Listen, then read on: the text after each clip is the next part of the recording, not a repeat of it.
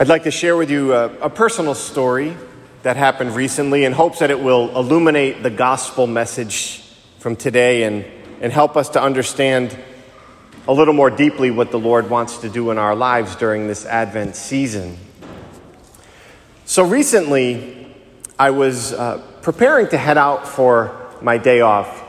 Usually Tuesday, later in the morning, if I'm able to sneak away for a little while, even until maybe the next morning, Wednesday midday.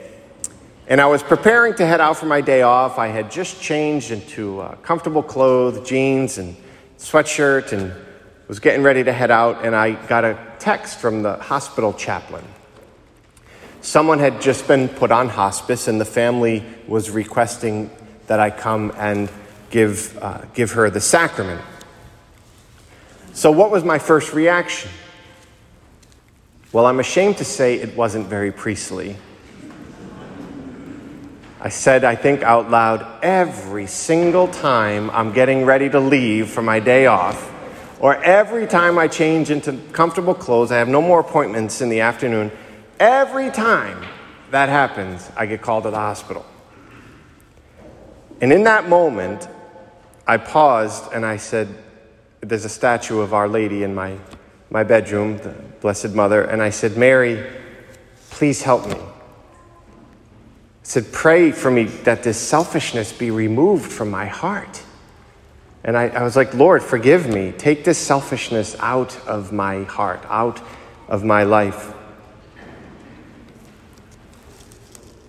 It was an utterly selfish reaction, utterly self-centered. Of course, I went to the hospital. It's what I knew I would do. And it was a beautiful experience, as always. I was able to pray with the patient to give the sacrament, the last rites. I was able to pray with the family, and it was a beautiful moment of grace. Jesus wants to sift us. What do I mean by that?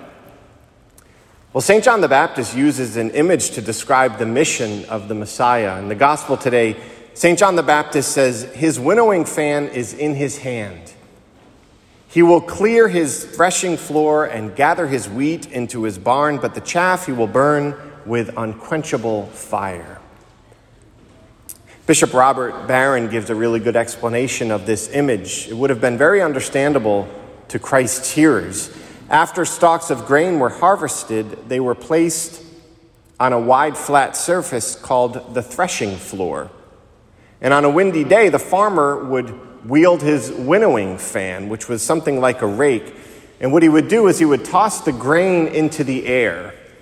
And the lighter, useless chaff would be blown away. And the wheat, the good wheat, would fall back to the ground. That's what the Lord wants to do with each one of us. He wants to sift us, to shake us up, so that what is sinful can be removed from our lives, and so that he can grow and strengthen virtue within us.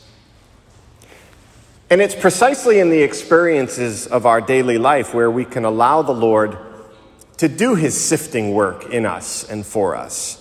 So, in my very selfish reaction that day, the Lord showed me in that moment where I needed to be sifted.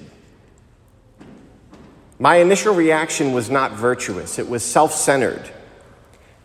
I knew what I needed to do. I knew what the Lord was calling me to do, and indeed what I really wanted to do, to be present to that patient and the family. And so in that moment, I had to do what John the Baptist is calling us to do in this gospel. I had to repent. Lord, I'm sorry. I'm sorry for this reaction.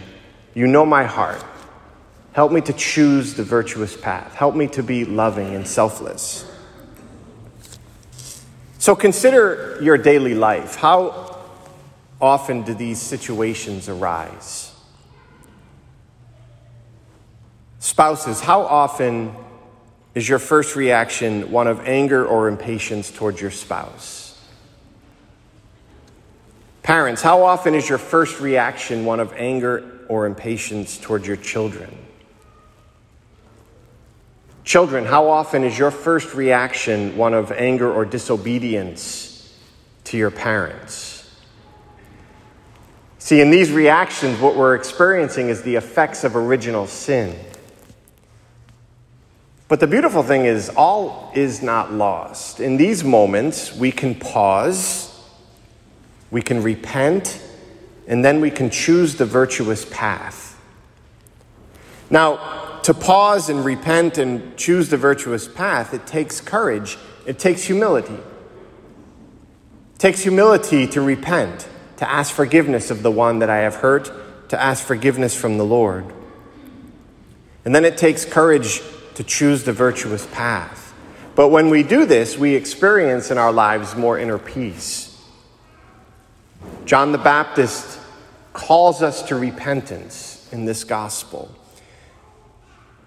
And so I once again want to encourage all of you to open your heart, especially this Advent season, to receiving the grace and the healing of the sacrament of confession, the sacrament of reconciliation.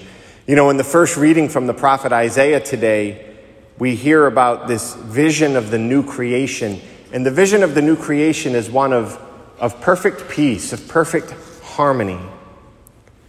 That's one of the fruits of confession. We bring our sins and sorrow to the Lord, and in return, He gives us peace of conscience, peace of soul. That's what the Lord wants to give us. And so as we continue our pilgrimage throughout this Advent season, let's allow the Lord to sift us, to remove the sinfulness from our lives. We all have sin, every one of us. To remove the sinfulness from our lives, and then to deepen and strengthen holiness and virtue within us. Because each day we have countless opportunities for the Lord to sift us and to grow us in virtue. And so pause, repent, choose the virtuous path, and the Lord will give you the great gift of His peace.